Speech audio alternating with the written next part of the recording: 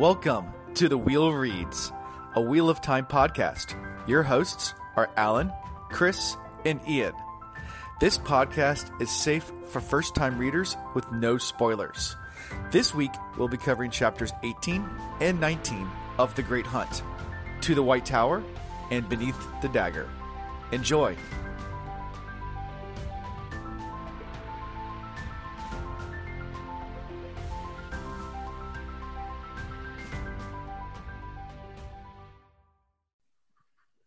All right, welcome to Season 2, Episode 9.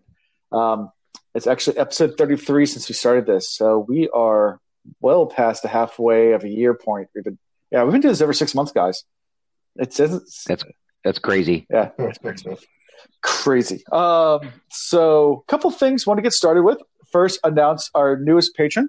We have one new one this week, and that is Bird Free. Thank you so much for everything you do, and all of our patrons who support us. Appreciate it. I can't explain how much we appreciate the help you guys give. That helps towards all the giveaways that we do, and also eventually equipment. We're still saving up for that. Kind of the giveaways cut into that budget a lot because we're constantly giving away stuff. So maybe just stop giving away things and just start buying equipment for us. But people like the giveaways too, right? And some of that is going to patrons as well. One of our patrons actually has one of our brand new The Wheel Reads Frosty mugs on the way to them. Because we do have a merch store. So we have merchandise now. So that's going to be in the episode description. So when you guys listen to this episode, wherever you listen to, when you go down the description at the bottom, there is a link there. You can click on it. You can go to the merchandise site. Right now, this is our basic launch. Basically, it's just kind of just all the logo stuff on everything. Shot glasses, Frosty mugs, water bottles, T-shirts, all the above. Eventually, we are going to be adding more merchandise. So more T-shirt designs, maybe even more designs for different things like hats and Frosty mugs and all sorts of things. So keep checking it out. There will be stuff every time that is added. So we're excited about that. And go buy some stuff. It's pretty cool. We like it a lot. But of course, I have to like it because it's mine. Speaking of Frosty mugs, the first Frosty mug in the Wheel of Time community that everybody likes is the Dusty Wheel. And by the time you guys hear this, unless you're listening live right now, which a lot of people are, but and you have to be a patron to do that. But if you are not listening live, you're listening next Tuesday. Last Wednesday, we would have been on the Dusty Wheel. That's tomorrow for us when we're recording. That's last Wednesday for you guys listening to it next week. So hopefully you guys checked it out. If not, it's going to be on YouTube, so you guys can go back and watch it even if it wasn't live. You'll see all of our beautiful faces. I have a face made for radio, so it's true. As far as giveaways go, we did our giveaway for the book of The Great Hunt already, so that's done, shipped out, was delivered today. So, yeah, all of our books have been finally delivered. We have no more stuff on the way. We will do more giveaways as time goes on. Probably going to do another giveaway next month. It might not be a book. Now that we have merchandise, it might be a Frosty mug. I don't know. I haven't decided yet. I'll figure it out. I'll probably do a spreadsheet about it. And then there's the audiobook. Yeah, so thank you. There's the audiobook giveaway. That's still pending, so that's for next week. I mentioned that last time on our podcast. By the time you guys hear this next Tuesday, that will be the last day. So I think that's when it's over, if I'm correct. So by the time you guys hear this one, hopefully we're announcing a winner on Twitter. But anybody that's listening live right now, if you didn't check out last week's episode, go listen to last week's episode because we are doing a giveaway for a audiobook with the help of Watt Credits. So that's Watt_credits. So we're really happy to really happy to do another giveaway. So yeah, so that's all. That's good. So personal life, you guys have probably a whole lot more to talk about than I do. One thing I talked to everybody before we started was that I'm actually recording in my parents' house. So The reason being is because in my house, I normally record the guest room. But right now, my sister-in-law is currently staying at our house for a week. So I don't have a place to record. And my parents happen to be out of town this week. So I just was like, well, screw it. Let's go over there, hang out there, set up my setup over here, and continue on. So that's why I'm over here. Gives me a quiet place to record where I don't have to wake anybody up or kick anybody out of rooms. Trying to be nice. Nice to everybody. That's all what's going on really in my life right now. Like I said, my sister-in-law's in town. She's cool. I like her a lot. I just don't also want to kick her out of her own. Because I like her, I don't want to kick her out of the room she stayed in so I can record this. So that's nice. Yeah, be friendly. So what about you guys? So I am a couple days into our beach week with my dad's side of the family. There's my kids, which I have a bazillion. And then on the stepbrother side, he's got a bazillion. And then there's a cousin that's essentially like a sibling that also has a bazillion kids. So tons of kids running around. Took all the older ones out deep sea fishing today. So I was up at 3:30 a.m. It's like 8:45 p.m. now. So I am ridiculously tired. We caught a ton of tilefish, which are delicious. Got a few citations there. Got 4 marlin, sailfish, some sea bass, a couple of cod, and this really tiny. We dropped it like 500 feet at one time, and everybody else is reeling up these monster tiles. And one of the guys brought up this. It looked like a goldfish. I mean, it was smaller than my hand, and I forget what they called it. It had Rose in the name or something. I'll have to look it up, but it was pretty funny. So that was the joke of the day. It was the best catch, but it was a lot of fun. Yeah, had a good time, but I am exhausted. If you hear snoring, just drag me into the dream world, and Chris will wrap us up. All right, sounds good. What about you, Chris? We'll see. I'm in day 2, or just finished day 2 of my new gig as a middle school math teacher. It's kind of, I hate to say pointless right now, but like yesterday we had a 2-hour-long presentation, and then we were sent to set up our physical classrooms. And then today, more Zoom meetings, and then more time in our classrooms, even though we're going to be virtual until probably February. So, I hate doing things that make zero sense to me, which I know there's not many people that do enjoy that, but I get quite perturbed quite easily when it comes to pointless activity when there's other more important things that could be doing. Agreed. But it's like, all right, well, you guys need to fill my time because you're paying me, so I'll just meander and I'll help everybody else do their room, and I'll help the custodians. So definitely already become a friend in the building, which is awesome. Because if you don't know, the best people to know in your building are the custodians. They are always absolutely knowledgeable. And it's going to be the funnest group. So I definitely enjoyed doing that, and went and saw my old coworkers. They're being swamped with work because now they don't have the buffer that was me. So, not to toot my own horn, but they definitely have felt the pain. They even went as far as buying headsets for everybody and getting standing desks for everybody, and because they've also had to increase their work time. So, anyway, personally, enjoying just great conversation with Chanel and planning some time to hang out together, which is really nice. Cool. Yay. Good times. That's always fun. Well, that's awesome, Chris. So now let's go ahead and move right into the episode. So predictions from last week / previous podcast. So previously on the Wheel of Reeds. Dun, dun, dun. Celine is evil. That's prediction number 1. Celine controls the Grom. Selene was trapped in the portal world. A lot of Selene predictions from last I think time. we like Selene, or we just were really interested in her. I think she has just Yeah. captivated us, the guys. We were obsessing. Now, going back to a long time ago, Chris, you made a prediction. I think it was maybe in the beginning of this book. It might have been episode 1 of season 2, or it might have actually been from season 1. But you predicted by episode 33, which tonight is episode 33. But Chris said Tom will come back by the time we record episode 33. And he's right. Tom is in our hearts. He exists and always.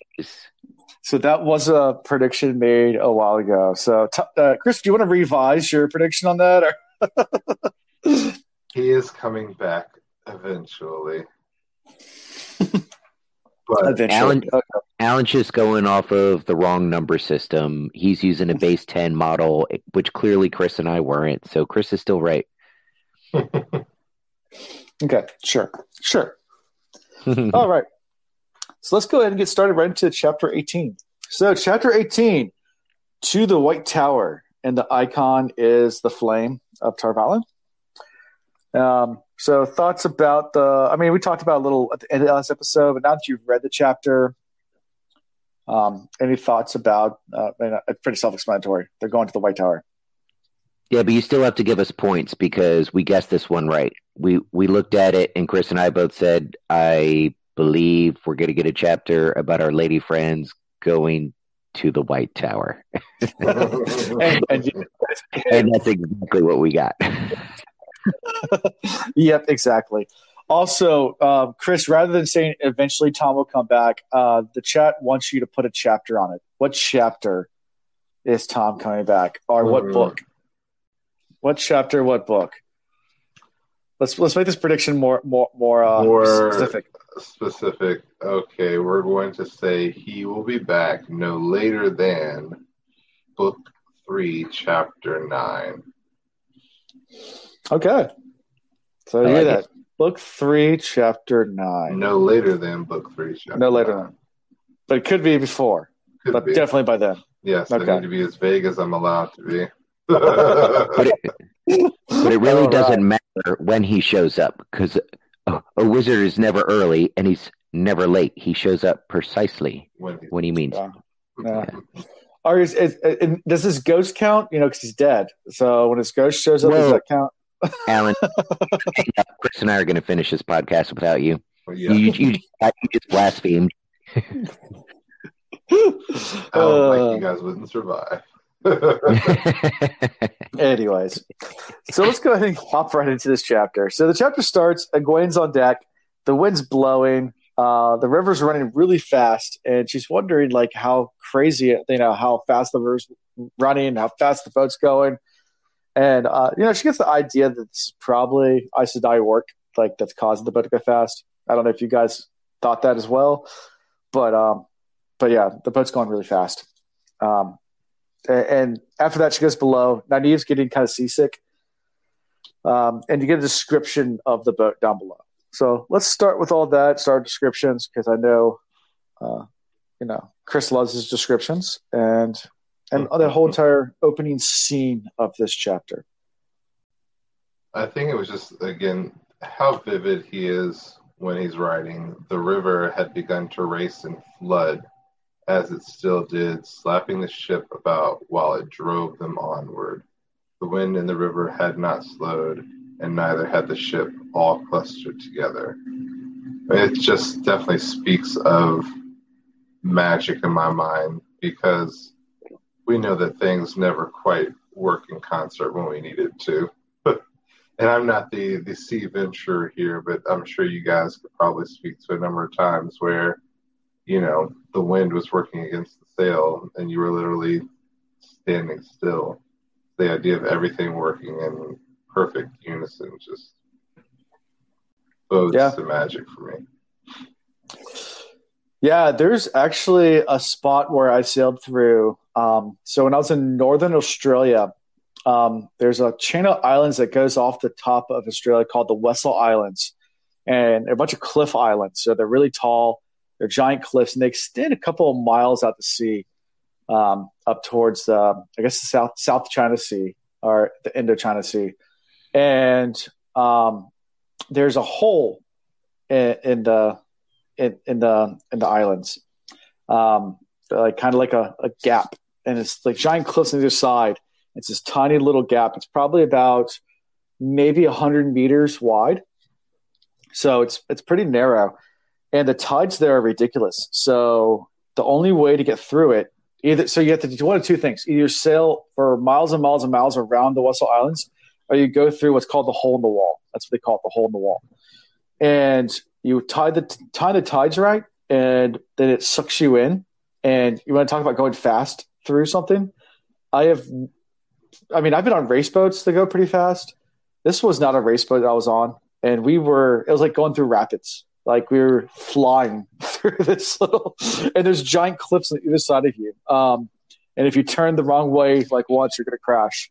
And just kind of hold on tight and fly through. So this scene reminded me of that. Like they're just on this like flying down this river faster than they should be going. Like the river's just pushing them. Well, that sounds like Tar Valon witch magic to me. Right. Good deal. So the next thing they do, Egwene and Nynaeve starts talking about Rand, and they start talking about dreams and how Egwene's been trying to find Rand in her dreams, and how Anaya thinks she's a dream. I think they call her a dream walker or something like that. And that they're going to test her when they get to the White Tower. And then Egwene starts talking about how she keeps seeing this guy with a mask in her dreams, which I think we all know who that is. But he keeps showing up. We've seen him in other people's dreams. Skeletor, yeah. That's what we're calling. Calling Balsamon Skeletor now. Yes. But yeah. So any thoughts about the dreams or anything like that before the Amyrlin comes? Well, I'd like to just take a step back and say I think it's funny how seasickness is a real thing. I've never been on the sea that much, but I've never been bothered by the rocking of the boats. I've never been bothered by the movements or anything. So the fact that our wisdom seems to suffer from seasickness just makes me giggle just a little bit. Yeah. She's such an in-charge person, and then she steps on the boat, and it's like, oh, I can't take this. Yeah, she's out of her element. Mm-hmm. It's more susceptible to it, but sometimes if you're a little bit sick or you have a head cold, it makes you more prone to it. We had two of our kids, one of mine and one of my nephews, that probably spent the first 2 hours yarking, but they did a good puke and rally, and they came out and did some bottom fishing with us and caught a couple citations. So I was proud of them. Okay, nice. It happens. Yeah, seasickness does happen, even to veteran sailors. I've raced with sailors that get deathly seasick, and they still love racing, and they just kind of muscle through it most of the time. The only problem is when we do distance racing and they can't hold it in for that long. And I've been on races where they are just puking up their guts the entire time. It's pretty bad. So yeah, well, I love it. Nynaeve thinks that Rand is in some type of danger, and it's only getting worse. He's done something, or he's going to do something that puts him in danger, she said. And so I wish I could make sense of it. So I think that she's just alluding to the very simple fact that he's brought a certain somebody back to the real world with him when he probably shouldn't have. Uh-oh. Yep.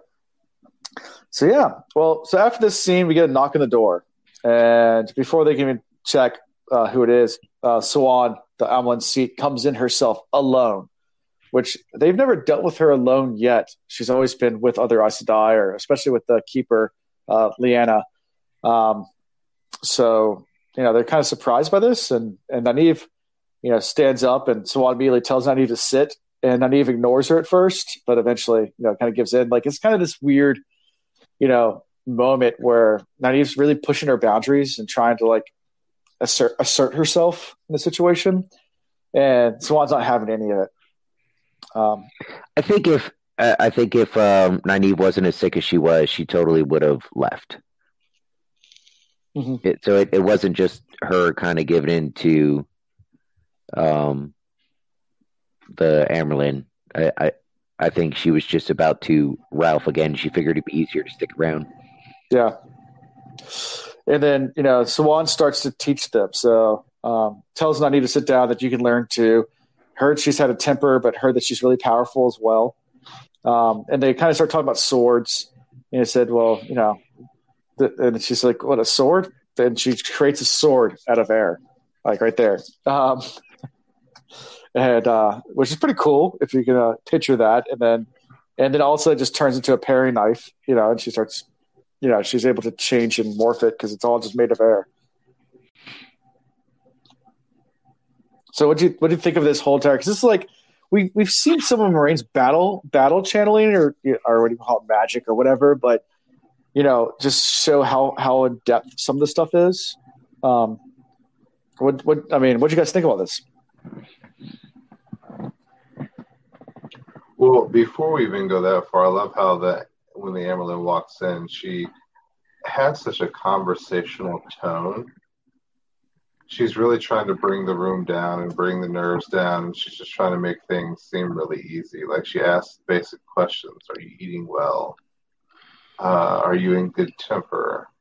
Like, she seems to genuinely care.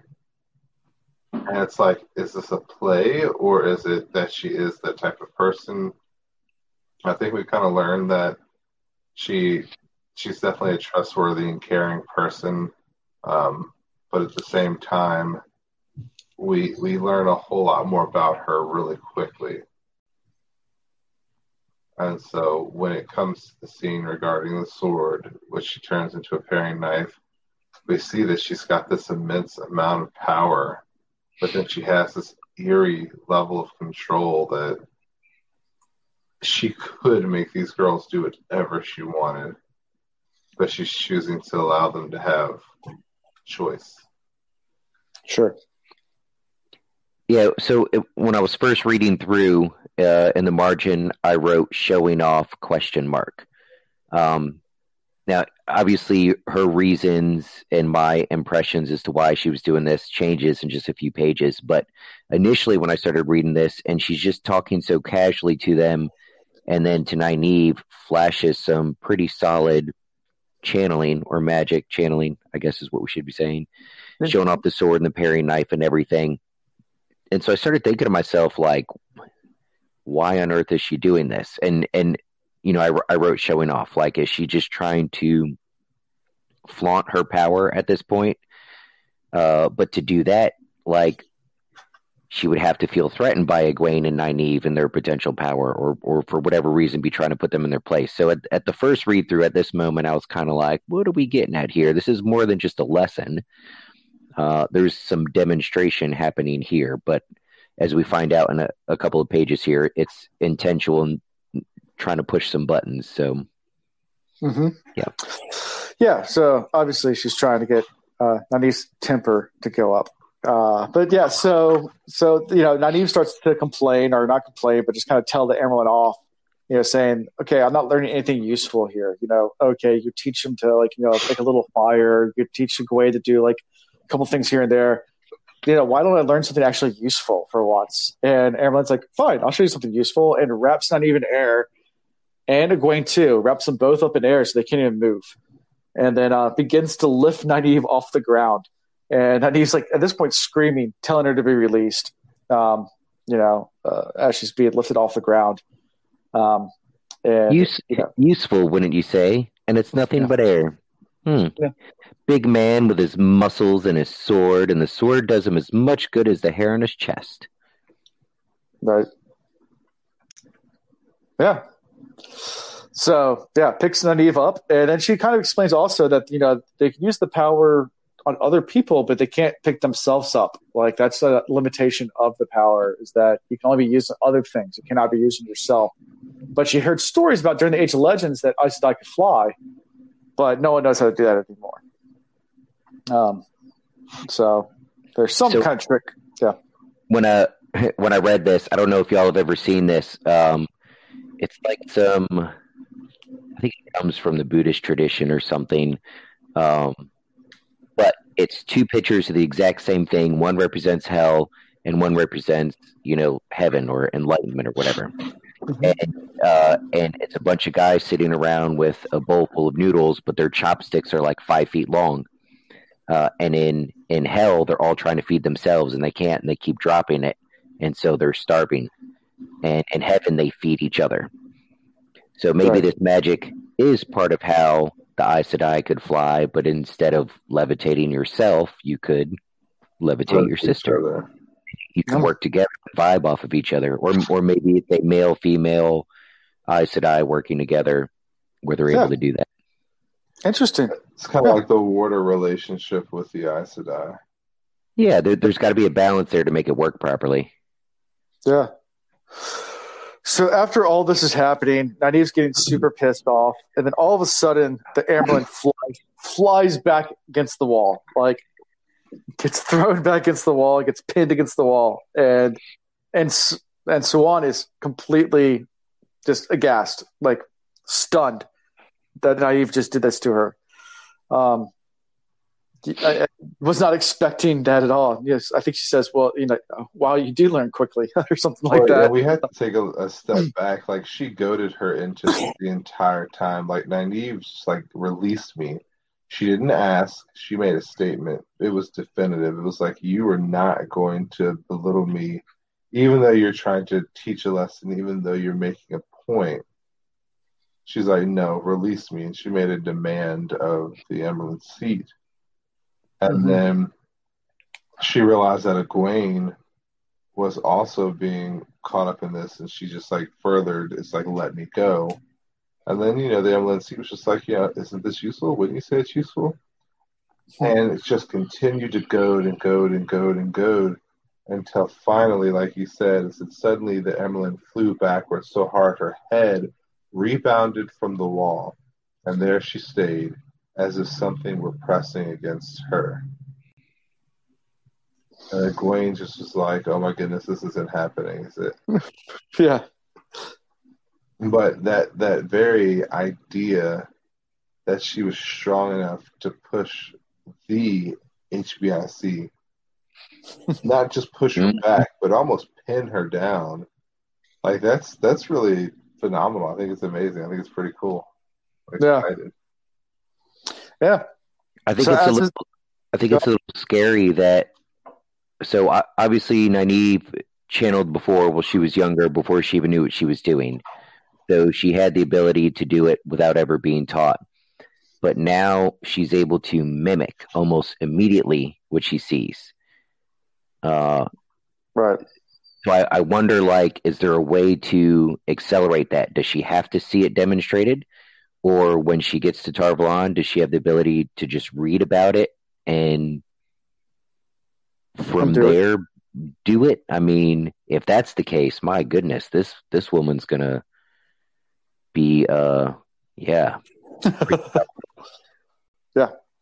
Pretty powerful. I mean, I know we get into this, but I was already thinking about this, Egwene sitting there trying to hold a little flame on her fingertips, and that's a big to-do.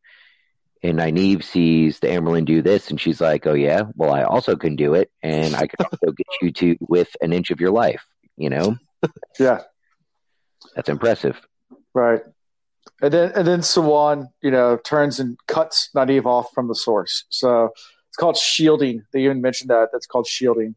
And saying that, once you're stronger, once you've been trained, no sister will be able to do this to you. But because you're untrained, you know what I'm doing, I can just cut you off from the source. And when the shielding, that's when we go back to Logain, isn't that what the Aes Sedai that were surrounding him, what they were doing? Yes, they were shielding Logain. Yes. Yeah.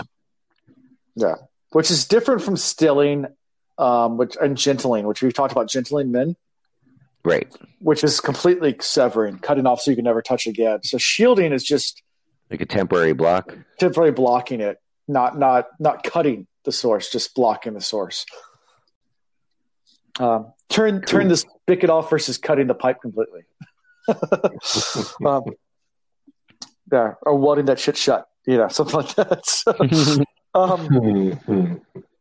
So Swan, at that point, actually she shields Nynaeve, drops Nynaeve, lets her back down, but then continues the lesson. But she left the Egwene shielded the entire time. Egwene's like, I'm still right here, guys. Can you help me out? That was a great point of like comic relief for me. Like she's just this afterthought, which makes you think. I mean, from the get go, the Amyrlin was there to test Nynaeve and see what Nynaeve can do. She wasn't thinking about Egwene at all. This was all about Nynaeve. Yeah, exactly. Thoughts, Chris? I was really reading, just again, I keep jumping back because there are some very minor sentences that make major points to me. One of which was the sentence, "The stronger you become, the more Aes Sedai will take it to shield you against your will. Do you think now you want to learn?" That, yeah. I think more than anything, that was a reflection. Just as much as it was a warning for, for the situation that the Amyrlin seat was dealing with. Like she, was essentially looking at Nynaeve and saying, you're going to end up much like me, where you're going to have all this power and you're going to have all this responsibility and all these people are going to be pushing you into the direction they want you. And you're going to have to fall in place because that's going to be your duty.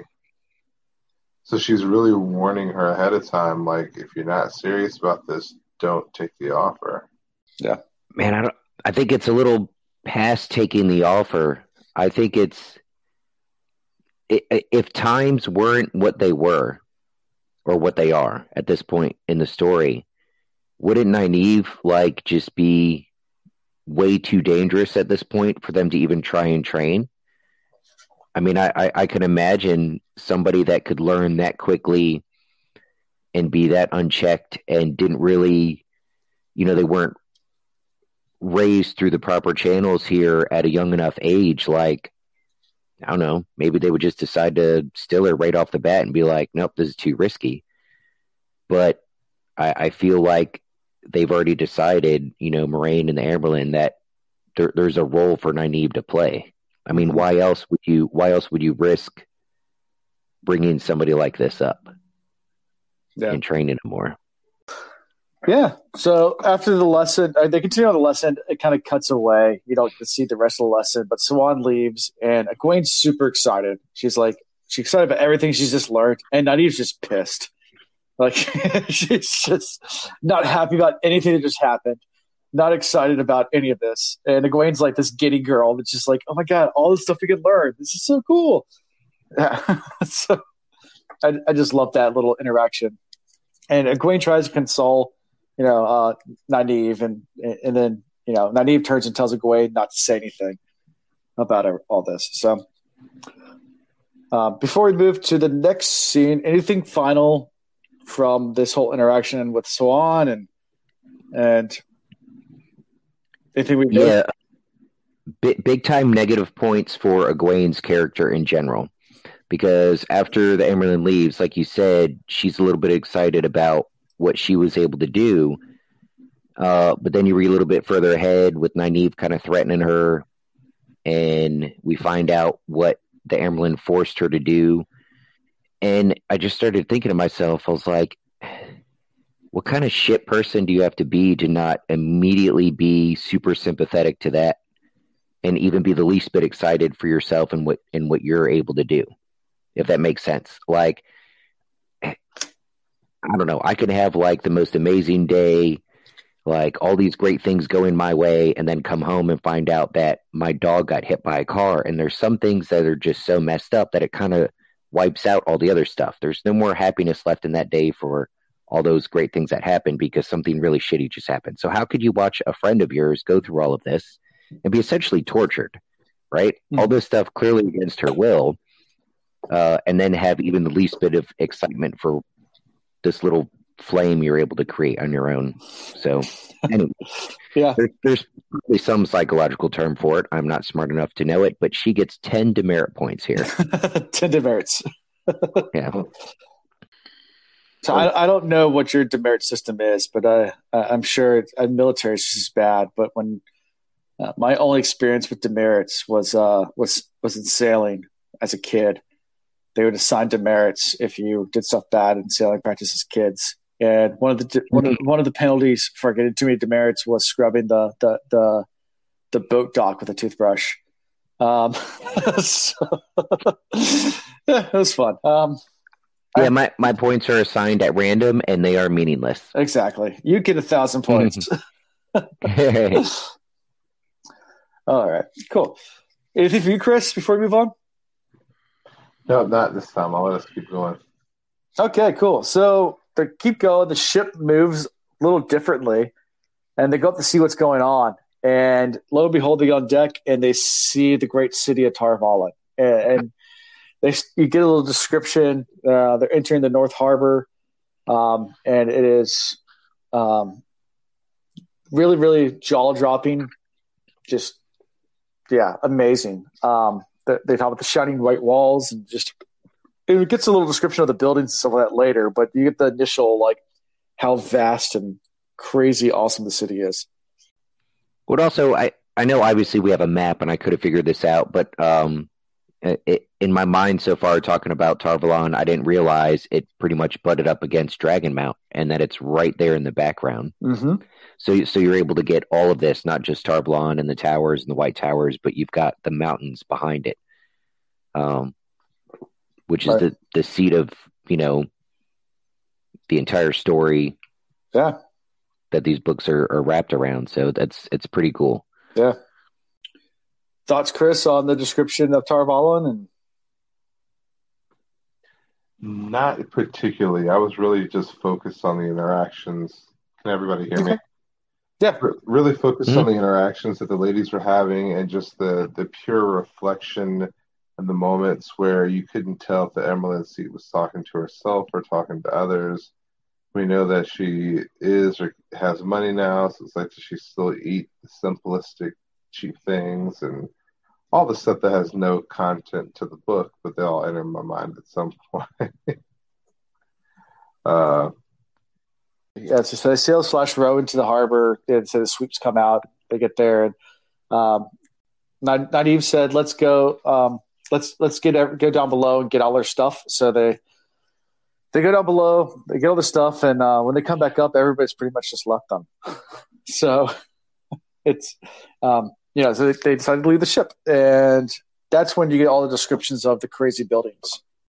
So yeah, so some of the buildings look like waves crashing over the island was so big, it was more as if the river split in two, then contained a bit of land. Bridges that seemed to be made of lance arched from either bank to the island, crossing marshy grounds, as well as the river. The walls of the city, the shining walls of Tar Valon, glistened white as the sun broke through the clouds. That painted a really awesome, vivid picture for me. Like, you could see Egwene running to the rails and just being excited.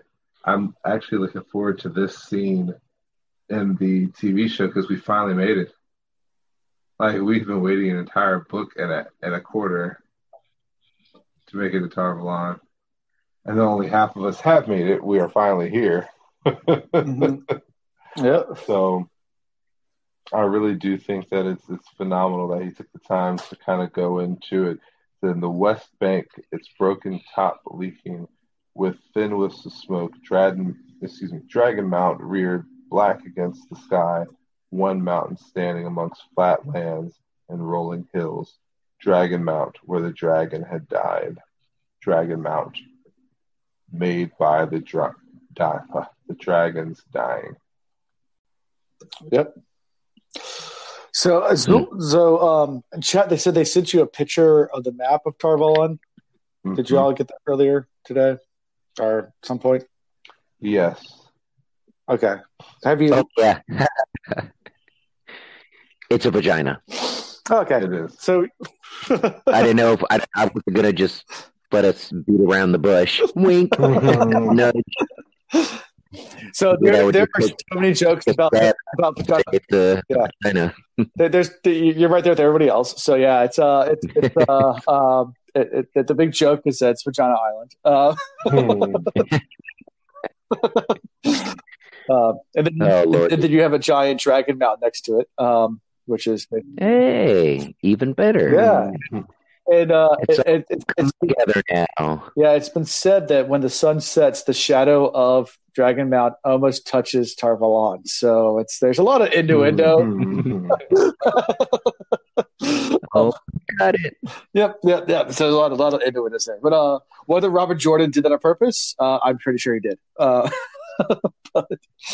anyways, so really, really beautiful city. Crazy buildings. Like I said, some of the best Ogier work that was ever done. Some buildings look like seashells. Some look like giant waves crashing over. It looked like they shouldn't, mathematically, architecturally, shouldn't be allowed to happen physically in physics, but it works because this is made the way it was made. So this is grandiose city. So they leave and they start to head towards the White Tower, and then this woman shows up and starts talking to them, and they're like, "Yeah, I guess in your Aes Sedai, but yeah, everybody left us, so yeah, we're just here. I guess no one cares about us anymore." And she goes, "Oh no, they care about you. That's why I came. My name's Sheriam. I'm the mistress of the novices." So we meet Sheriam. Wait, you can't cut it off there because it takes away from the emphasis and the meaning. She introduces herself as the mistress of novices, and immediately Nynaeve chimes in. I'm not to be a novice. The Emerald herself said I was to be one of the accepted. Right. So that's our good old Nynaeve for us. Right. Yeah. Exactly. And and Sheriam kind of bounces back, says, "Well, that's fine. Then accepted still report to me." And actually, they're even treated more harshly than novices. So good for you. Come on. Good luck. Yeah, that what you just went through, you're going to do a little bit more of that just to make sure we didn't make a mistake by allowing you to be an accepted. Yep. Basically, I think of like the first week of being accepted is like Hell Week. Whether it's boot camp or Pledge of Fraternity or whatever thing you want to do, there's always that. Like in Navy SEAL training, they have Hell Week, where it's like to make sure it's made to break you. It's made to break you. So novice training is meant to kind of guide you along, get you to accepted. Once you hit accepted, then the actual hard training begins. So Nynaeve's kind of like, I'm not a novice. I'm accepted. Like, oh, good for you. Yeah, shit's about to get real. I just thought of Dolores It's Umbridge. about to go down. Dolores Umbridge from Harry Potter just popped into my mind. I was Dolores Umbridge. Oh, okay. that was, she was slightly plump, short, always perky, happy-ish, pretending if nothing else. And then she was in charge of it all by the end, and then she was nothing, which I was excited for. But anyway. Yeah, so what are your thoughts about Sheriam? I mean, obviously you think she's Dolores Umbridge. Do you like her? Do you not like her? What's your initial thoughts? I actually like her. Like, she's so very matter-of-factly. She's like, I have never heard of it being done before, but they say you are exceptional. Remember, though, even one of those accepted can be called to my study. That was the part that was like Dolores Umbridge, like, you can be the best student in the world, but I'm still going to give you a pen that's going to scribe into the back of your hand. You're going to do exactly what I want you to do, because at the end of the day, I run the show. Also, another fun fact I get is that there's only 40 novices right now. And of those 40, only a few will actually ever make it to accepted. So It says no more than 8 or 9 of those will be raised to accepted, though I do not think you will have to worry about that too much if you work hard and apply yourself. The work is hard, and even for one with your potential they tell me you have, it will not make it any easier. So then she's almost more like her name's McGonagall. So I was kind of torn between the two because the physical description was much like Dolores Umbridge, but the attitude was more like Professor McGonagall. So she grew on me as I read the paragraphs through. Okay, cool. I don't know. I get the vibe though that she's not one you want to cross. No, like she's coming kind of nice and simply explaining stuff to them, and I can't point to what. There's no one line, but as I'm reading it, I'm telling myself, don't get on her bad side. Yeah. Oh, well, she said we will prepare you for it, speaking about the Aes Sedai life, if you have in you what is required. Like, she didn't care who you think you are, how special you come off to being. If you're not willing to take advice and learn, then we don't want to deal with you. Yeah, and she's got a standard in mind that either you meet that standard or surpass it, or you don't. You're gonna go by the wayside.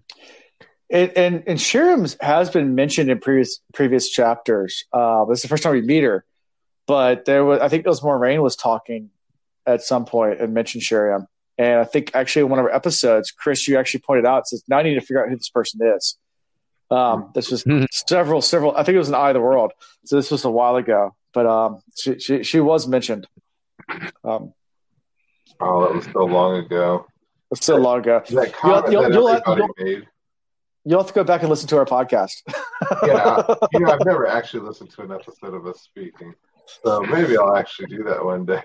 I don't listen either because I edit it. So I listen to it while I'm editing, and I don't go back and listen to it again because I've said it and I edit it, and then I don't. But I will have to say, it was stated early on, like episode 1, that we were going to be given more and more reason to go back and reread. And every time we speak, you're like, "Oh, you mentioned this," or "Oh, this was mentioned," or "Oh, that was mentioned." I'm like, so chat comes through and tells me where, because I didn't remember where, but chat knew right away. So in Caemlyn, when they were leaving Caemlyn to head to the ways to head up towards Thaldara, Moiraine told Basil Gill that if anything happens, contact Sheriam and let her know. Mr. Road Dog. Oh wait, now that's important though, because if something happens and Moiraine mentions her, then she must be in on this with her and the Aes Sedai. I was about to say, or not the Aes Sedai, but the Amyrlin. Took it right out my mouth. That's a significant little wink. But the actual quote is, "If you have any trouble, contact Sheriam Sedai up from the Blue Aja." And she's a blue. Yeah. She's in on it. She knows the deal. Mm-hmm. All right. So, that's a little quote from Eye of the World. Since you guys read it, it's not a spoiler. It's just a little callback to a previous book. Very good refresher. Yeah, good refresher. So at that point, they all head off to the White Tower, and they just march along. And that's the end of the chapter. So, final thoughts on this chapter? Anything we missed? Anything you guys want to talk about? I really am interested to see. I think I'm more interested to see how strong Nynaeve can be in channeling. I think I'm more interested in her than I am with Rand at this point. Okay. Like, I think she's going to be pretty badass. Maybe she's the one who brings Tom back. Yeah. I like that. I told you I spoke to the Amyrlin. Rest your worries for your friend. Novice training is hard, but not that hard. That is for the first few weeks of being one of the accepted. So, like, the Amyrlin seat was already putting them to, like, a bigger test just to see how far she could push. I'm interested to see what the beginner level actually looks like. And we know that with Egwene, she's going to start from the beginning. So with Nynaeve, she'll be starting from the beginning. So we'll really get a full feeling of what it looks like to be, less than accepted. So moving on to chapter 19, Beneath the Dagger. And the icon is the horn. So thoughts about this now? All right. So prior to reading, we did the simple, everything's going to come together. The horn's going to reach them, and so is Ingtar and the wolves, and everything's going to collide at once. So I guess that was more kind of I just saw it all coming together. Having read this chapter, I did not see any of that shit coming. This chapter is just, it's bonkers crazy. Yeah. In a good way. In a good way. Okay. Yeah. Okay. Can there be a good way? I'm kidding. Yeah, oh sure. No, this is that good kind of crazy. Yeah. Good kind of. Yeah. This is not like key your car, like burn your house down crazy. This is like that. No, I'm not going to get into the kind of crazy it is, but yeah. Let's go back to that map of Tar Valon. That good crazy. That good crazy. Yeah. Anyway, so let's go get started on it. So it starts, and they're in the mountains of Kinslayer's Dagger is the name of the mountains they're in. And they're kind of just camping out. Rand's decided that he's going to wait one more day, and then they're going to abandon their waiting and take Selene back to Cairhien, and be done with all of it. And then Rand starts thinking about it and says, I've tried to say this a bunch of times. Every time I say I'm going to leave, she convinces me to stay. And Rand kind of wants to move on, but Selene's saying, just wait. They're coming this way. And Rand's beginning kind of to lose, I guess, not that lose faith that they're actually going to ever come. So what are your thoughts about all that? We could have named this chapter Choices also. And Rand's vain attempt in trying to make them, because he got played like a fiddle here again. Always. Mm-hmm. Yep. Rand's supposed to be the ladies' man, but it's more or less because he doesn't know how to do anything but say yes, ma'am, and keep it He's moving. the ladies' man, but it's lowercase m, like almost like manservant. Like, what can I do for you today, ma'am? But she's really hot. Oh well, that's that's all that matters, right? Yeah. Ian said sarcastically. Yeah. Exactly. I'm old enough to have learned that lesson. Yeah. Anyway, so Rand starts thinking about Egwene after all this, and then starts thinking about simpler times when he was just on the road playing for a supper with Tom's flute, and he starts thinking about Tom as well, and thinking about those were such simpler times. See, I had a glimmer of hope here. I'll have to say it. With Tom's name coming up, I was like, "Oh, this is the part. This is the part where he comes back and everything that I've been wanting happens." Yeah, you were very close. No, he doesn't come back. Anyway, so Rand's kind of halfway asleep. It's not his watch. Huron's on watch, and he rolls over and looks over and sees Selene going through his stuff. And immediately calls her out and what the hell are you doing? That's my shit. Don't touch it. Obviously he's thinking about the banner in there. He's thinking about doesn't want her to see that, obviously. And she has a good excuse. She says that, she wants to change her clothes because she has a spot on her dress or something. I don't know. It's likely story. And Rand's like, well, it looks just fine to me, but I guess if there's anything wrong with it, you would know. Sure, whatever. Rand buys it. Best use of misdirection ever. Clearly snooping, doing some shit you're not supposed to, but you happen to be this smoking hot woman. Guy finds you, calls you out, and you go, "Oh, sorry, but I was thinking about getting naked." And so now Guy goes, "Well, that's clearly the best answer you could have given here. It was so. He realized right away. Like she mentioned that she said, "It came to me that I've been wearing this dress too long. I could brush it at least if I had something else to wear while I did one of your shirts, perhaps." And he's like, He knew that if a spot had appeared on Egwene's dress, nothing would do but that she cleaned it immediately. So he just, of course, yeah, sure. So you guys are right. Like there was no spot that he could see, but the idea of her wearing his shirt really does something for him. Oh yeah. So Rand, lets her buy her shirt, and as she's getting undressed, Rand says, "We're going to leave tomorrow. We're done." And Selene again says, "No, they're coming. You're staying." And then she starts talking about glory again. She starts going on like, "Don't you want the glory? Don't you want to get the horn and have all the glory from the horn?" And going through this whole entire scene. Of course, Rand blushes because he sees her in his shirt and sees her legs and gets all hot and heavy for it. But before anything else happens, Hurin rushes in saying, "Hey, I saw a fire." Kind of the giant what is it? The burst in the bubble there. Yeah, Charlie Bravo, little CB action. Yeah, a little CB action going on. So they see a fire. But before we get there, anything else you want to talk about this whole scene with Selene?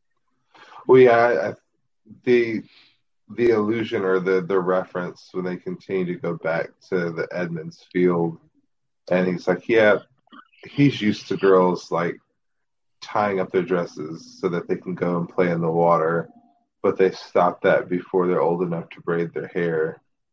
So he continues to do this comparison to what happens back at home to what he's currently going through. And he's like, mind is being blown over and over again because everything is so unfamiliar to him. And it kind of reminds us that they're still not that far away from being back at home. I guess we're probably 3 months removed from home now, maybe. Yeah, I mean, maybe 3 months, half a year, maybe at most. It's not been that much time. Yeah. I can go back and look it up. I don't have it in front of me right now, but there's a chart as far as like where everything happens. But yeah. And then the fact that like for her, she's focused on him being Arthur Hawking. You could be another one. Like she just, like you said, she's focused on the glory. She's focused on that aspect. And she said, how proud I'll be to stand beside him who holds the horn. You have no idea the height we will scale together, you and I. So she's already like implanted herself into his life. Like if you get this horn, you're going to take us to the top. So she's an old school gold digger. I ain't saying she's a gold digger. Anyway. So yeah. Any thoughts from you, Ian, before we move on? About our lady Selene? I'm not a fan of hers. She's shady. Nope. No new thoughts. Okay. So they see the fire. Rand immediately thinks Fane. Like, okay, that's Fane down there. And Rand says, well, let's just wait till morning and we'll follow them till Ingtar catches up. And Selene immediately cuts him off. Is like, you want Ingtar to have the glory? You want Ingtar to have the horn? No, you need to get the horn, like right now. And Rand's like, I don't want the glory. But Selene convinces Rand, like, well, let's just go at least go check it out and make sure it's actually Fane. Because, like, worst case scenario, what if it's someone else? And we end up following someone else tomorrow. And it's not Fane. And that's completely a waste of time. So Rand agrees to go check it out. But he wants to go alone. But then Selene convinces him to take Loial. And he agrees because he just agrees with everything. And that's it. I got nervous right here. Because she was insisting on splitting up the party. I was nervous that she was going to like kill Hurin or something like that. Oh, yeah. Yeah. Again, I trust nothing she does. Why insist Loial goes? And the whole he can see better thing just kind of seemed like BS. I mean, yes, he can, but it just seemed like an excuse to separate them. But she's hot.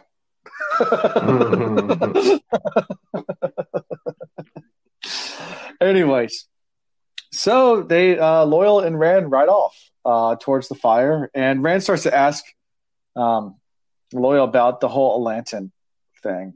Like, why does she keep calling you Atlantan versus Ogier? And Loyal explains it's Old Tongue, and it stands for basically tree brother. So what are your thoughts about her being able to speak Old Tongue and preferring to use Old Tongue when no one uses Old Tongue anymore? What did you say, Ian? Maybe she was one of the Aes Sedai from way back when. Well, it could have been that, or maybe she actually came from one of these mirror worlds where it was slightly different, or maybe actually from a different time. Yeah, I mean, I could see with the time travel that would be a thing, but like, we know now that people get caught up in these worlds by themselves indefinitely. So, yeah, I mean, there's clearly more to it to her. Yeah. All we get is question marks with her. I'm ready for some answers. Do you have any theories? I mean, it's still possible that she's this really old hag witch that has some sort of spell that makes her seem very beautiful to them. Okay. That's still possible. This could be... Now, remember, we had the prophecy from what was written on the walls in the jail, and they talk about that chick coming back, the Forsaken chick. Lanfear? Yeah. So is this some sort of reincarnation or reappearance, whatever we want to call it, of her? Possibly. Sure. And it's weird. So she seems to know Rand, but she also doesn't. She doesn't seem to know this version of Rand. Like, yes. Though he's so stubborn, but then she tries to motivate him with his glory and everything. And as I'm reading it, Rand's just as annoyed with it as I am as a reader. I'm like, you don't know Rand, obviously, because that's not going to motivate him. Like, it's some of the more logical stuff about, well, how do you know it's really Fane? You don't want to waste a day tracking the wrong people sort of thing. Okay, well, that one makes sense to him, but go get the glory so you get the glory. You don't have the right Rand here. But she also knows him at the same time. It's very strange. Yeah. I agree. Yeah, it is strange. Sure. That's all I'm going to say to that.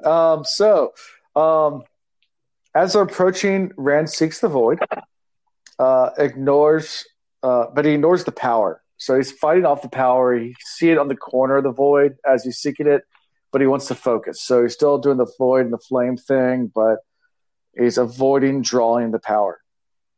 And they finally get to the place where the fire was, and he sees mounds and recognizes them as men, and sees bigger mounds and realizes Trollocs, and bingo, this has to be Fane's camp. And then a moonbeam comes and settles on the chest and brightens, and he sees the chest. So up until this point, no giant surprises. Yeah. We kind of thought this would happen. They decided to sneak up and just get some intel. It is what we thought it would be. Right. Next couple of paragraphs is where it takes a wild twist and turn. Yeah. But so they're sitting there looking at the chest, and a Trolloc is awake and it's kind of like walking around checking out the campsite. Actually comes pretty close to them. He starts sniffing the air, and at this point, think they're busted. They're going to get caught. But then, hears a noise, looks over there, says, and just goes to sleep. So then they decide, all right, well, Rand's like, YOLO, let's just go get the chest. Well, it's funny because it didn't just happen. It said for an instant, the void wavered. So we have to understand, like, at this point, Rand is more and more enjoying the solace that he gets from being one with the void. And he's really enjoying the power that he's getting from connecting with Sidon. Mm-hmm. So, I mean, that one sentence is very important because it's almost like he willed the gear no longer. Excuse me. It's almost like he willed the Trolloc to not pay attention to them. Mm-hmm. So I think that's pretty interesting. Yeah. All right, so I have a comment that has nothing to do with the plot line. But Loyal's character, sometimes it's the little things that he does that really cracks me the fuck up. Like, it says, Loyal put his mouth close to Rand's ear. "It's asleep," he whispered incredulously. Do any of y'all either have a child or a niece or nephew that tries to whisper, like, in your ear, but when they lean in and put their hand up, they just fucking scream in your ear, and it's not a whisper at all? Like, that's how I picture this, because I don't know how somebody as large, or a being as large as Loyal could be quiet. That spoken. Like, it's going to be a loud whisper, I believe. But anyways, I started thinking about that, and I thought it was hilarious. I could just see Rand looking at him like, "Yeah, duh, shut up, you're making noise." Yeah. So at this point, Rand starts to crawl towards the chest, and Loyal's like, "What are you doing? Stop!" But, you know, like, Loyal does not want this to happen at all, and he just keeps going towards it. And gets actually all the way to the chest, and Fane's sleeping next to it, sees that there's the dagger is right there sitting on top of the chest. And he reaches out and touches the dagger accidentally. You know, that's how he realizes it's there, and quickly picks the dagger up and stuffs it in his belt because he doesn't want to touch it too long because he knows what it did to Matt. So, quickly stuffs in his belt, and then he kind of gets Loyal to come closer to lift the chest because there's no way he can lift it on his own. So, before all of this seems very uncharacteristic of the Rand we know. So, is this something Selene is somehow still driving him to do, even from this distance? I mean, physically they're separated. Is she still driving him, or is there something about the one power, him tapping into it, that is now driving him? I don't know, but this just doesn't seem like a Rand decision. This is very, very wild. No, I completely agree with you. She has been pulling the strings from, really, I don't even want to call it pulling the strings or anything. She's been leading him along towards these conclusions of, you know, we have to do this, we have to do that. And even with him being all the way that far away from our new friend, she's still getting him to do things. I want to know what her power is, what her control is. She's like what is that banshee? Like a siren? Like a siren, yes, thank you. I just couldn't get the word out to save my life, but she's like a siren. And just kind of recapping or revisiting, like, he knew that the horn and the dagger were both there, and he realized that he was right there. His goal is complete. And he was still thinking about her face. Yeah. He's, like, oddly in love with this person. So, and then he even says to himself, "This is madness. You are going mad." Yeah. Yeah, it's true. Selene's face drifted with the chest. So I guess that's more, that answers my question a little bit. But man, how is she? Yeah. Questions. Yeah. So at this point, Loyal does come up. He lifts the chest up, and they kind of start to leave. They start, well, not kind of. They start to leave, and Fane wakes up and immediately starts screaming because he realizes that the chest is gone and the dagger's gone. And the whole camp wakes up. And then Rand gets into a fight with Trollocs. Lots of them. And I love this scene because this is just an amazing. I love the way that. So we talked about the way that Robert Jordan writes action in Eye of the World, but that was before Rand had learned sword forms. So now we start going through all these different sword forms that Rand had taught him, and this is the way. The way Robert Jordan writes sword forms is rather than he raises the blade and cuts at a 45-degree angle slash at the he names them all. So that's just you leave it to your imagination to try to figure out what hummingbird kisses the lily or something, whatever it is. It says that this is two Trollocs, wolf and ram, gleaming teeth and curling horns, lizard in the thorn bush. He rose smoothly from one knee as the second toppled, horns almost brushing his shoulder. The song of Poseidon caressed him with seduction, pulled him with 1,000 silken strings, and then all of a sudden, it's just the imagery there. You can literally see these things rushing him. You can see him drop. You can see him rage. You can see or feel almost like being pulled by thousands of little strings. It's quite invigorating, to be honest with you. Yeah. When you're reading this, Chris, did you think back to when we got a description of the relationship between an Aes Sedai and her warder, and how their ability to fight, sword fight, whatever, it's enhanced because of that connection with them? I did, and it's just knowing that he was already connected to the power. All I could think was, what really cool things is he going to do next? And he really stuck to the basics. He didn't use he used the power to enhance his own natural abilities, whether he realized he was doing it or not. Mm-hmm. So he was like his own warder, or he. Yeah. Well, I mean, the entire time the power's trying to search into him. And he's fighting the power off while fighting the Trollocs. He says that. He's thinking.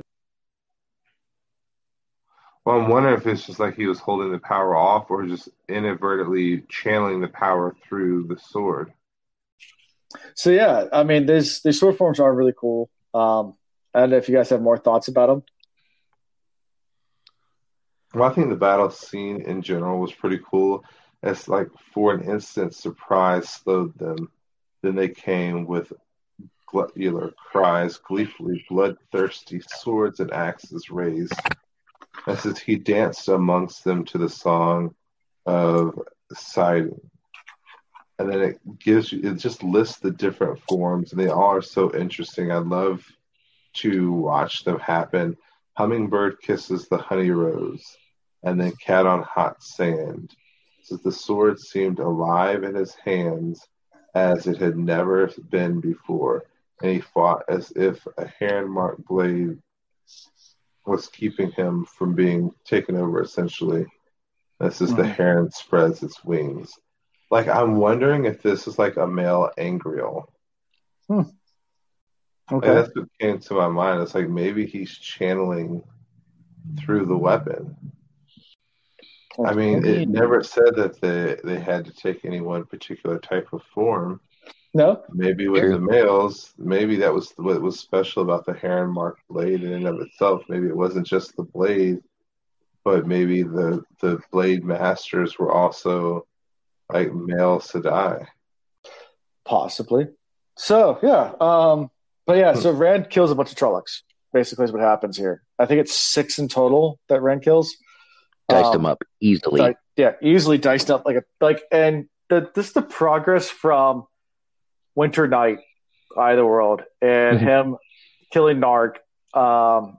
Accidentally killing Narg. Yeah. To now dicing up 6 Trollocs with out even breaking a sweat. He's come a long way. Mm-hmm. So like I said, finally they kill the Trollocs. They leave, and Rand lets the Void go, and they ride off. I love that. I love that instead of thinking inside of his head, he finally says out loud where Loial can hear him, "I think I am going mad." Yeah. And Loial just looks at him. "Sometimes I do not understand half of what you say, But if you must go mad, could it at least wait until we're back with the Lady Selene and Heron? Exactly. Not sure what's going on here, but we need to move. Yeah. And I think it was pretty awesome, too, that Rand's like, well, the chest, you can't ride with the chest. He's like, I'll just run. And Rand was like, I mean, I heard you could run as fast as a horse, but I never believed it. And Loyal just takes off without even breaking a sweat. Like, slightly heavy breathing when they get back, but he just basically keeps up pace with the horse the entire time. That's pretty cool. It's pretty cool. So they get back. Celine's super excited they got the horn. I mean, she's super excited. And she just wants to touch it. She looks at it. She says, I want to see the horn. And Rand's like, well, I don't know how to open the box. So we're out of luck. And Celine's like, well, hold your beer. Click, click, click. I got this. And she opens the box. I mean, I know they're like enchanted somewhat by her, but how do they not see it now? Like, even before with the stones, like Rand knew that she had to have known, or at least from his perspective, well, she had to have done it to get there in the first place. She has to know how to get out, and she denied it. But then she knew exactly what he needed to do to get out, and still, like, the wolves pulled over his eyes. And at this point, they got to be looking at each other, scratching their heads, going, "Who is this lady?" But they're not. Mm-hmm. They're just hoping she gets naked again. Right. Thoughts, Chris? No, I'm right there with you. It's Ian. I think we're gonna have to come up with a new shirt. Mm-hmm. Oh no, another it's shirt. Be PG. Yeah. PG-13. PG-13. All right. Maybe a little TVMA. Yeah. So yeah, Selene goes to take the horn out, and Rand just reaches over her and plucks the horn out from the top of her. I thought that right there was probably my favorite part of the whole thing. I have got to say, I was like, finally, you man up and you take control.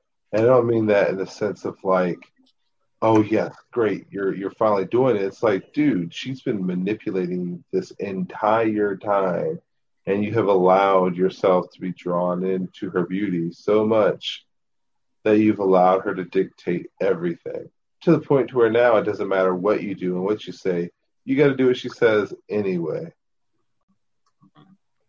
But and this is one of those moments where one sentence, one action could potentially change the entire outcome of this entire series.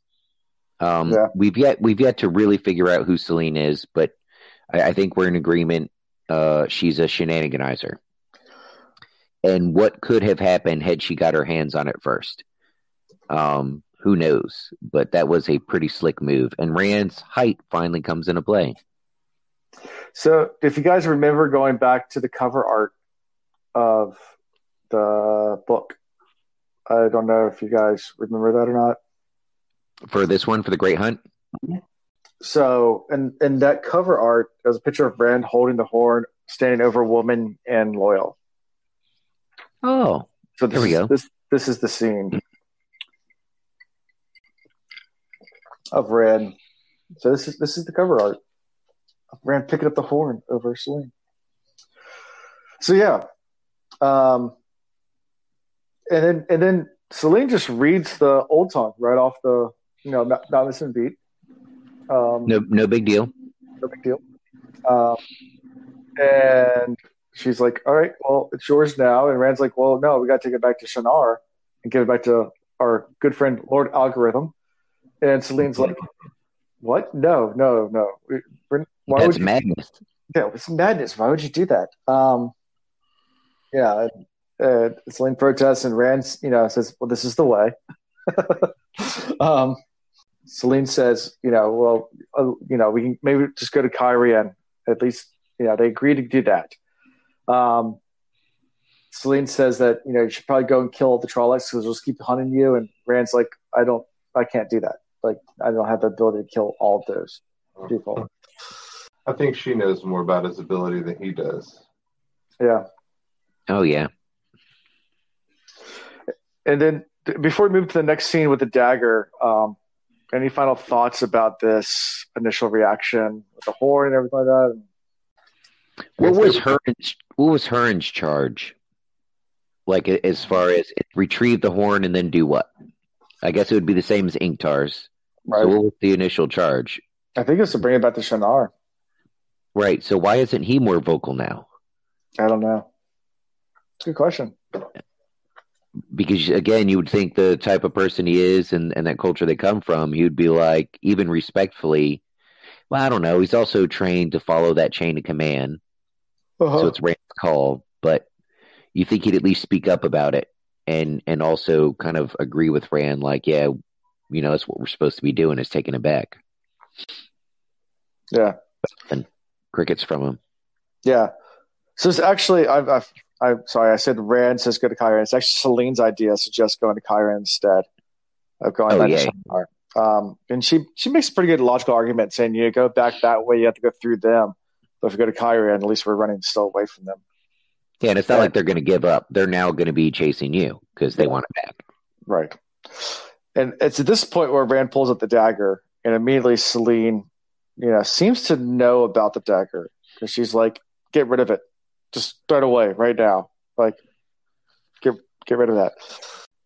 Well, remember that dagger and Mordeth represent that chaotic evil that is just as bad for evil forces as it is for good, because it doesn't discriminate. It just has bloodlust and mad for power. And yeah, that's absolutely true. And she wanted it gone. She said, throw it away, leave it, bury it if you wish, keep it from others' hands, but be rid of it. Yeah. Yep. Yeah, but Matt, of course, Rand refuses because of Matt. Says, no, Matt will die without it. We need to keep the dagger. He puts the dagger in the chest, closes the chest, says, hopefully that'll shield us. And that's the end of this point of view before we switch over to Fane. So any final thoughts? Stubborn. A stubborn man is best. Yeah. He didn't want to mention to her that he had direct contact with the Amyrlin seat. No. Which just it does show me that he's still kind of on his game, even though he's completely thrown off by her. Yeah. So that made my heart just a little bit happy. I was like, all right, there is a little bit of hope for him. Just a little bit that's there. Yeah. Right. So then we switch to Fane, and Fane's pissed.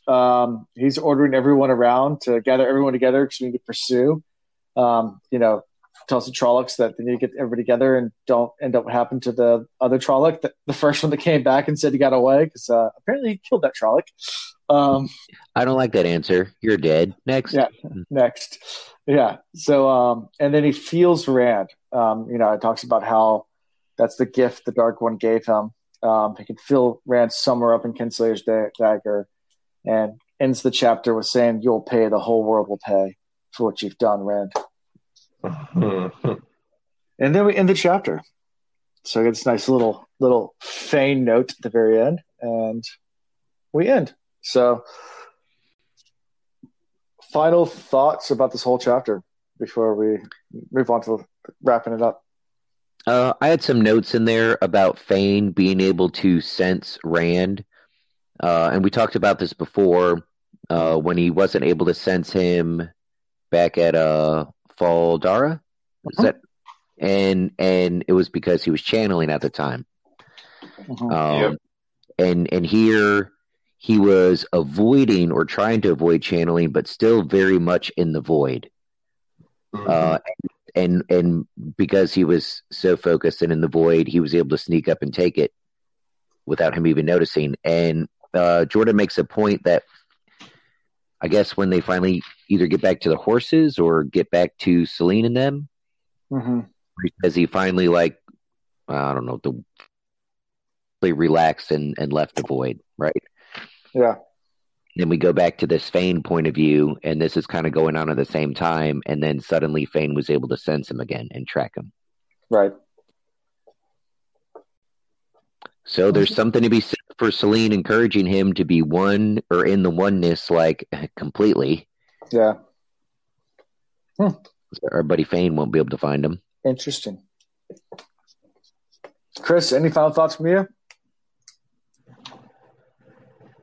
I am waiting to see exactly where Fane is going to take this. I love this quote. I am a dog no longer, a dog no longer. Like, he was for such a long time held back, and now he is ready to go. So I am excited to see what chaos he wreaks. Yeah. All right. So before I do my sign off, as we started our new tradition, favorite character from these chapters. Well, I guess you went first last time, Chris. So, I keep picking ones that nobody thinks I'm going to pick, and it's for oddball reasons. It's something, even for a moment, that just stands out to me, makes me laugh, or seems wildly important, or like last time, we just couldn't stop talking about Selene, so it had to be her. But Loial actually cracked me up in this chapter in particular. His whispering to Rand, which, as I imagined it, not so much the way Jordan wrote it, was probably a loud ass whisper. His plucking up the chest, and I see it just being gigantic to somebody like Rand, and then him just ever so easily just bink, I got it, and then running with the horse. I don't know. He had me cracking up a little bit as I was reading it. So okay, I'll go with Loial. Okay, Chris. As far as favorite characters go, they're all the same.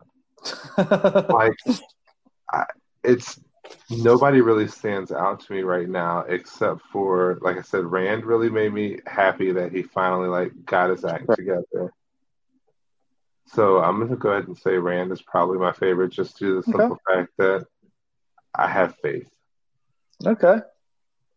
Surprised none of you guys said Nynaeve. Throwing Amber against the wall. Yeah, that was a strong contender. It was. Well, she went back to being a little childish to me. Yeah, true. Okay. Good point. She was hit or miss. When she reverted back, I was just really disappointed. Yeah. I like a strong woman who knows what I'm accepted. Nah. Yeah. All right. So our next chapter titles, saidin. That's the next chapter title. And then The Nine Rings and Watchers. We're doing 3 chapters next week. So it's saidin, The Nine Rings, and Watchers. 3 chapters. I thought there were 7 rings. There was 9 rings. There was 9 rings given to men. Oh, it was 9 rings? Yeah. It was 9 rings given to men. Well, there's a nod. A subtle one. Very subtle. Yeah, very subtle. But yeah. So saidin is a very short chapter. And I think we're just going to learn so much more about the power that Rand has. Okay. And the influence of, I guess, influences on that power. Because I know that, and her name's Selene or whatever, she put an emphasis on getting rid of the dagger. So I'm wondering whether or not there's going to be a play on the powers within Rand himself. Like maybe he slips up and holds the dagger just too long, and then the powers begin to collide. Assuming that they're different. Yeah. Cool. I'm hoping, because Selene's still with him, and it's possible she's from another time, a mirror world or something, but she seems to have quite a bit of knowledge, speaking in the old tongue, all this jazz. Maybe she offers him some wisdom on how he can learn to use his power. Nope, that's going to be Tom's job. It's Tom's job. That's Tom's job. Okay. Yeah. They have the 9 rings and Watchers. Anything about that? Complete got nothing. confusion. Confusion. I got nothing. Complete confusion. Okay. Well, yeah, it's gonna be fun. Read and find out. Read and find out. Yeah, Rafa. All right. So, how you can find us? We get found at The Will Reads on Twitter, Facebook, Instagram, all those good places. TheWillReads@gmail.com is our email address. Go ahead and email me if you want. I might answer. I usually do. I actually will answer emails. And then Discord. Yeah, come join our Discord. It's a lot of fun. It's growing all the time. We just added an amazing new bot. Thank you so much. I'm going to give a shout out actually to Vance. He's actually a YouTuber he's a new YouTuber. And this YouTube channel is called The Gleeman. Now, Chris and Ian, you can't go watch them, but they're great. Yeah, of course not. There's spoilers out. But he did a great job coming in, helping us set up a bot for us in our Discord server that helped with doing roles for first-time readers, a bunch of stuff. Just all the praise in the world to Vance from The Gleeman.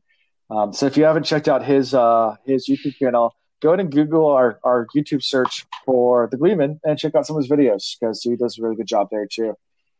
Maybe eventually we'll have him on as a guest host at some point. We can't have everyone on. Tom comes back. Yeah, when Tom comes back, there you go.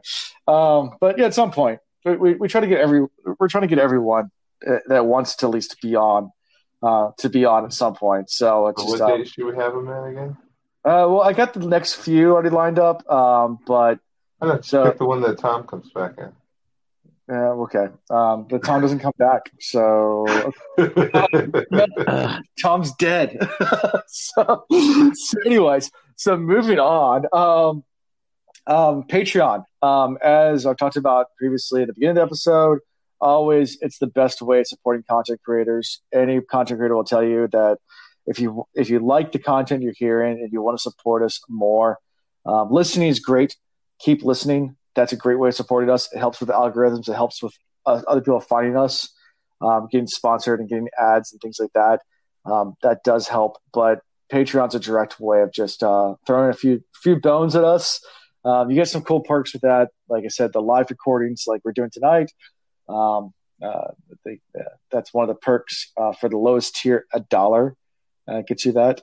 But you get more and more as the higher tiers go on. So check it out. Patreon.com/thewillreads is the website to see that.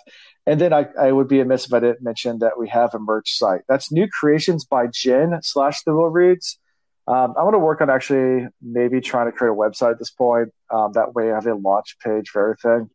I've been hesitant because I've been lazy about creating a website because I've done it in the past. But at one point I'll create a website and maybe I'll just link the merch there. But you can probably find that. Like I said, you can find that link in the description below. Also, I'll be posting it on our Discord as well. So feel free to peruse our merchandise and see if there's anything you want to buy. There's some cool items there. But other than that, just like, review, subscribe, tell your friends, tell everyone, come listen to us. We enjoy everyone that takes time to actually listen to us ramble in about Wheel of Time. So that's all I have for tonight. Anything else from you guys? No, sir.